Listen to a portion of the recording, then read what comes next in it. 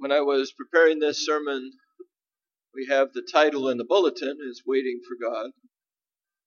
And kind of as I was going through it, there's kind of a secondary title with this too. And that secondary title is Be Careful What You Ask For.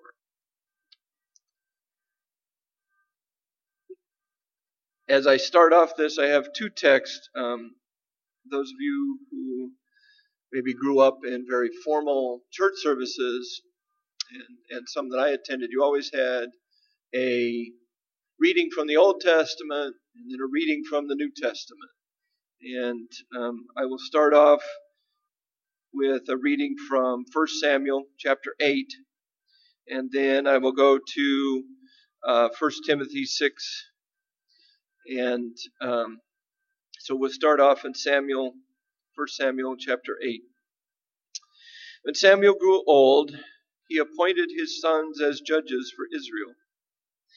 The name of his firstborn was Joel, and the name of his second was Abijah.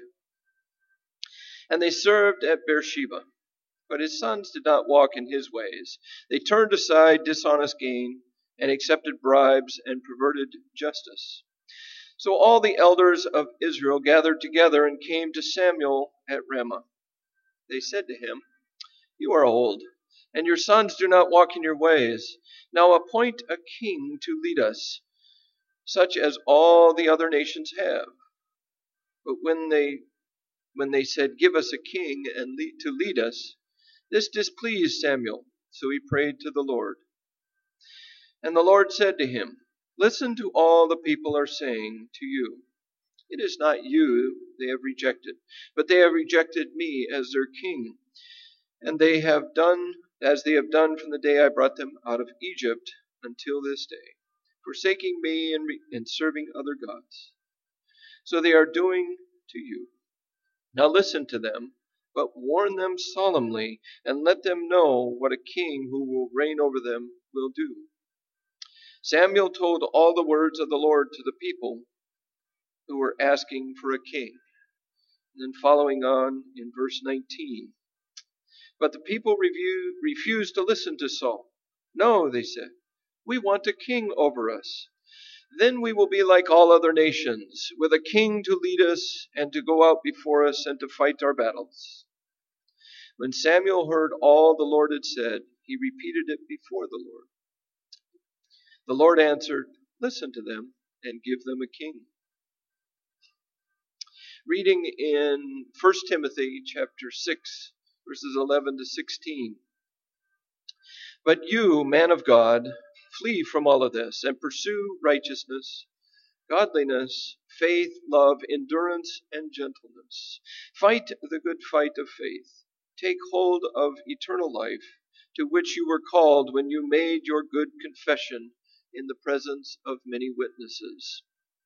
In the sight of God, who gives life to everything, and of Jesus Christ, who while testifying before Pontius Pilate made the good confession, I charge you to keep this commandment without spot or blame until the appearing of our Lord Jesus Christ, which God will bring about in his own time.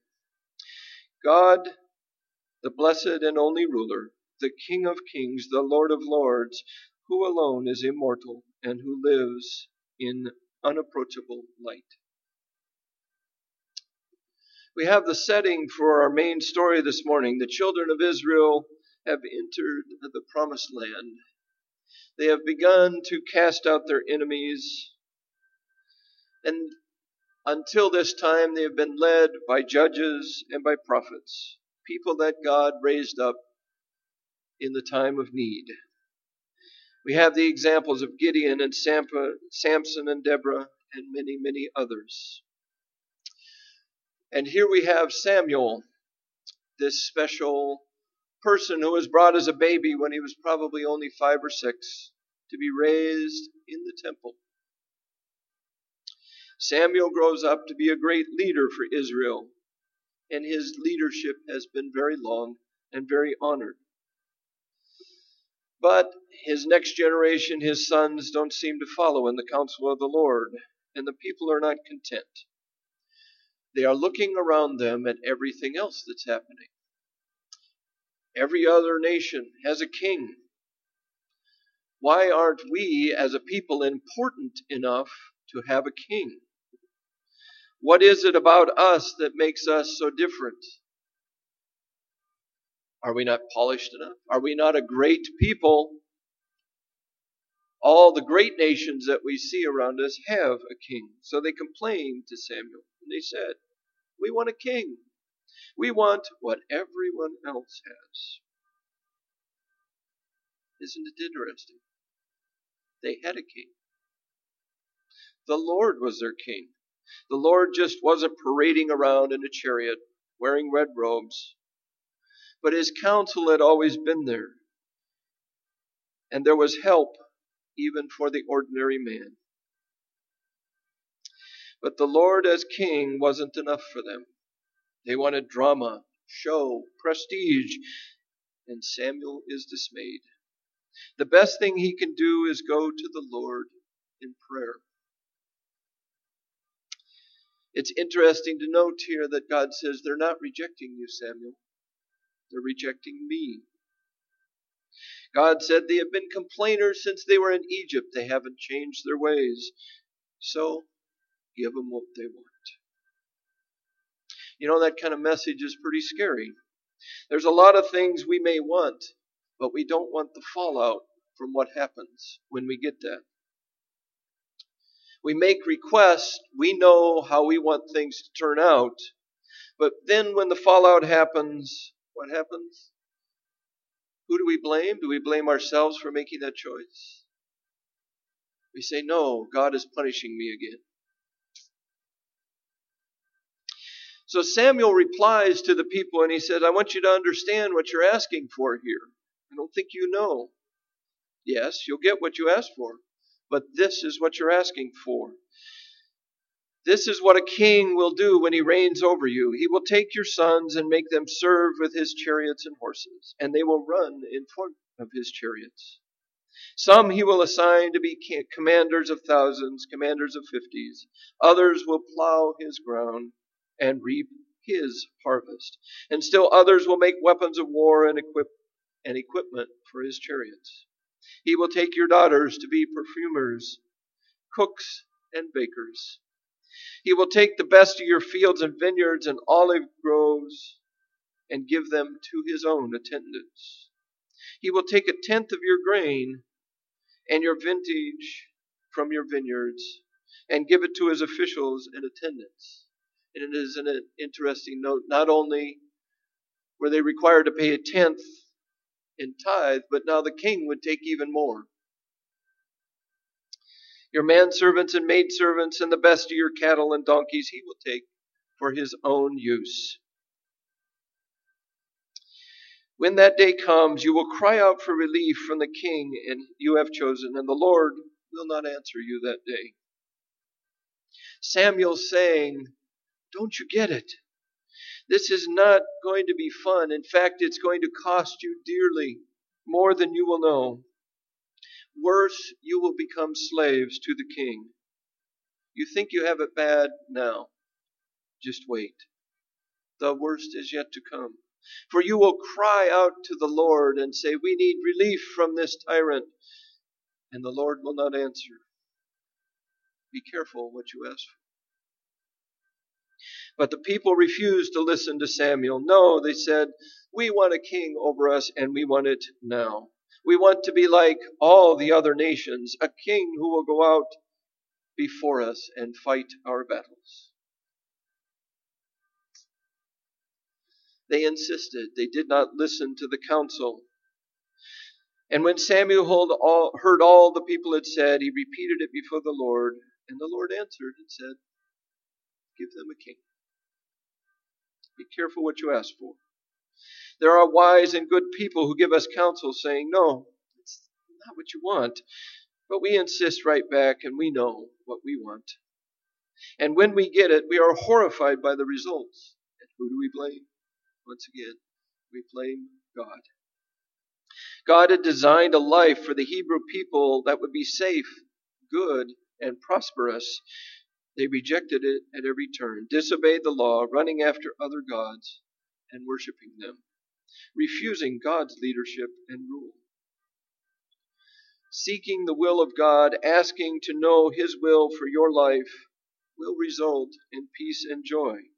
Going your own way will result in disaster. That's the thing that we need to practice. It's the habit of hearing and then doing. Saul becomes a king. He's a very handsome man. He is exactly what they think they want as a leader. It makes the Israelites feel important. They have now arrived. They are a nation. But the Lord does delight in our coming together and worshiping and inner offerings. But when we put our own works in front of that, that is not what the Lord wants. He wants us first to obey. To obey is better than sacrifice. We have the example going on of Saul when he went out and fought the battle, and Samuel said, "Wait." And then Samuel made him wait. So he decided his counsel was best. He stopped, went ahead, and when Samuel finally arrived, he said, "What did you do?" "Well, you weren't here, so I went ahead." Are we willing to wait upon the Lord?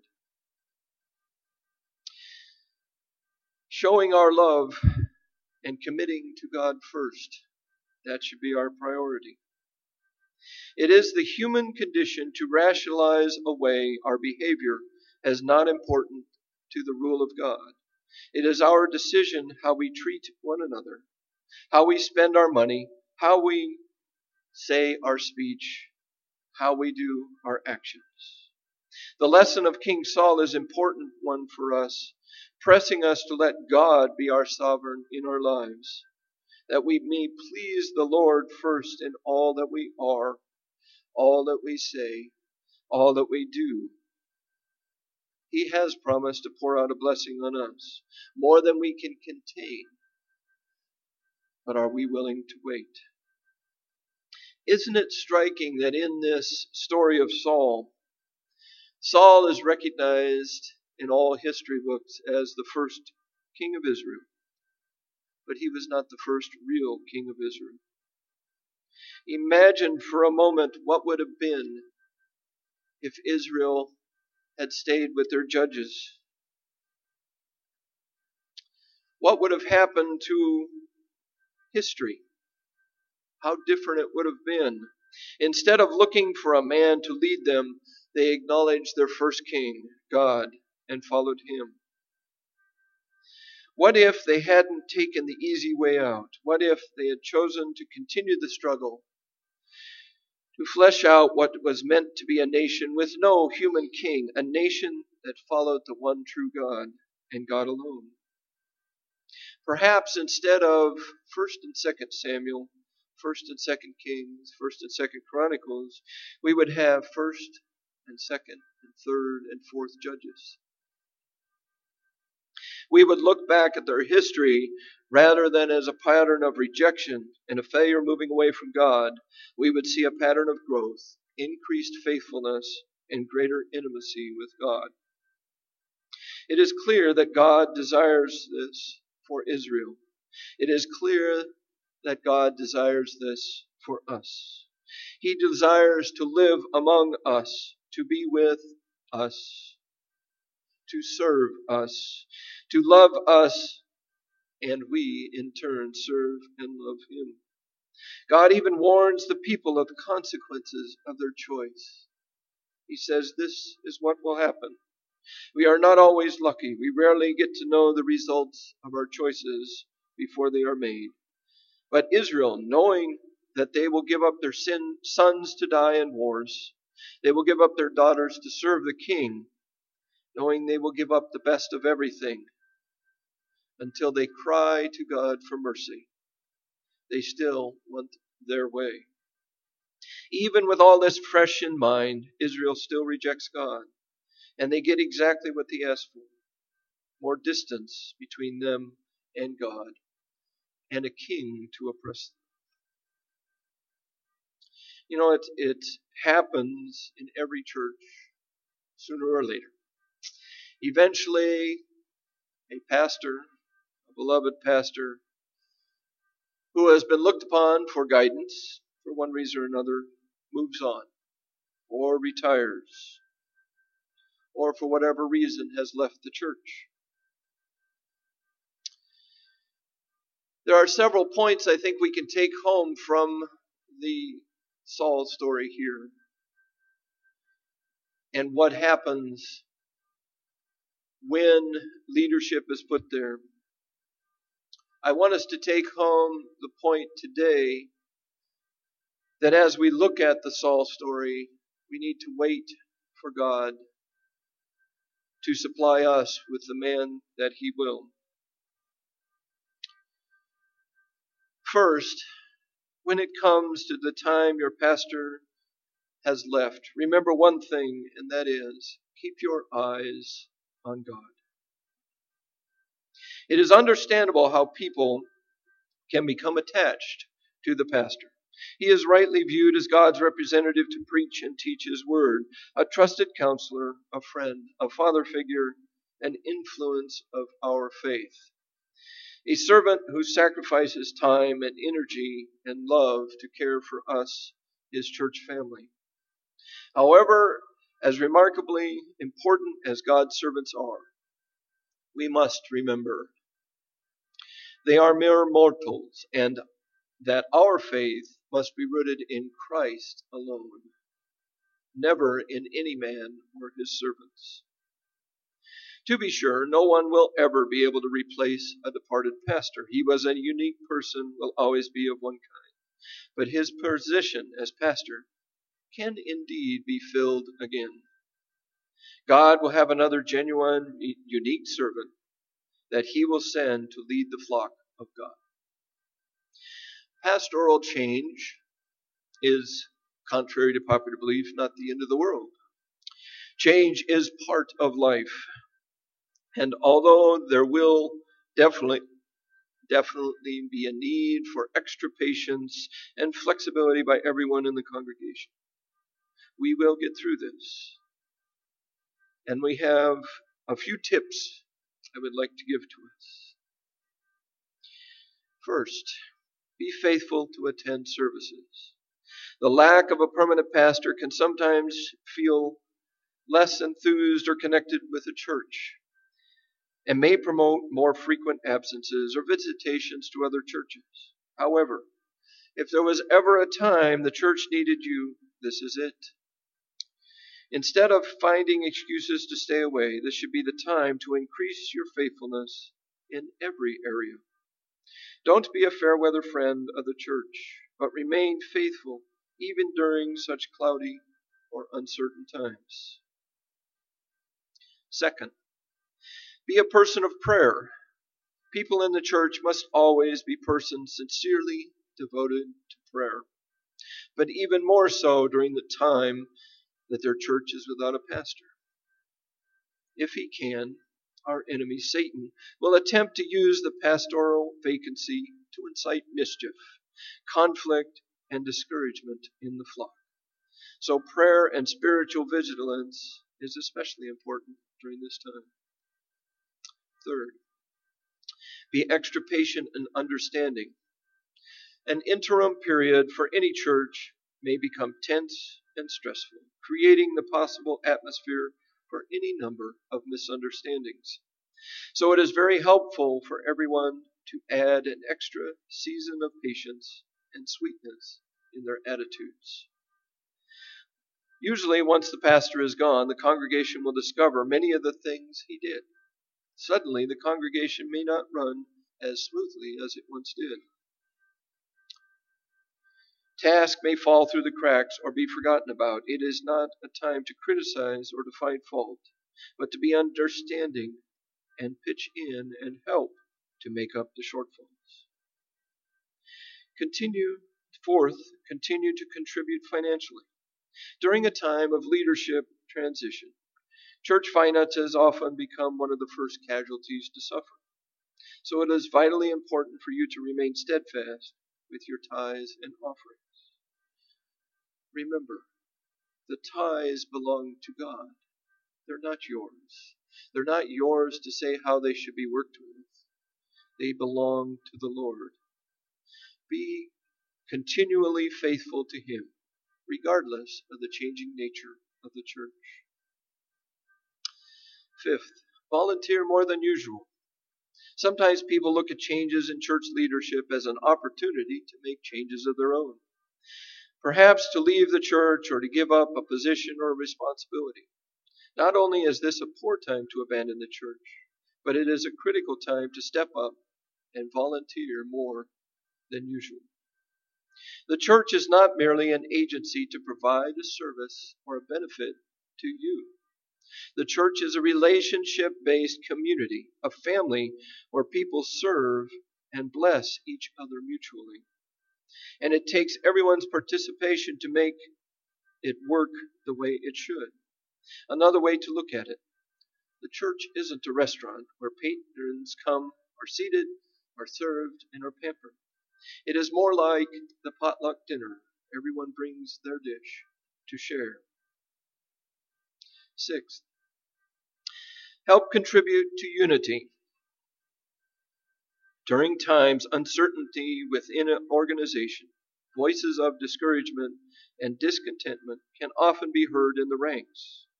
But this is a moment your influence of support and encouragement is so needed to help promote peace and unity in the body. Talk up the church among your friends, speak encouragement, and help to promote harmony. There can be a variety of other outstanding leaders, elders, deacons in a church who will undoubtedly help bring unity and stability. But unless these persons have established, recognized credibility, have spoken frequently before the body, or have exercised dealing with varieties of personalities and sensitivity within the body, they will have their hands full. It can take considerable experience and tact to be a peacemaker and unify people. And helps if everyone will be a part of the solution, not a part of the problem. Seventh, avoid church politics. Politics is essentially a competition or a struggle for control, influence, leadership, associated with promoting oneself, opinions, or starving for position. Something that is quite contrary to theocracy and philosophy of leadership that God ordained and wanted for His church. Unfortunately, power struggles are frequent in many churches and do far more harm than good. Do your best to contribute to the harmony of the body of believers and cooperate with those who are duly authorized to lead. Do not contend with those in authority, but support and pray for them, and let God make whatever changes are needed. If everyone will seek to humble themselves, to love and to serve, God has amazing ways to bring people together in an obvious awareness of those who He has chosen to lead. 8. Don't waste the opportunity. What about the interim time between the pastor's departure and the new pastor's arrival? There is often a prevailing attitude that the spiritual focus of the ministry of the church is suspended or stagnant during this period. But this shouldn't be. God still has a vital purpose for every service, every guest speaker, every ministerial department within the church. It is important for the congregation to remain faithful and engaged so that God's intended work can be accomplished. Finally, don't panic. Be at peace. Do your part to pray, contribute, and help as we have suggested. But the church will do better if everyone remains calm and steadfast.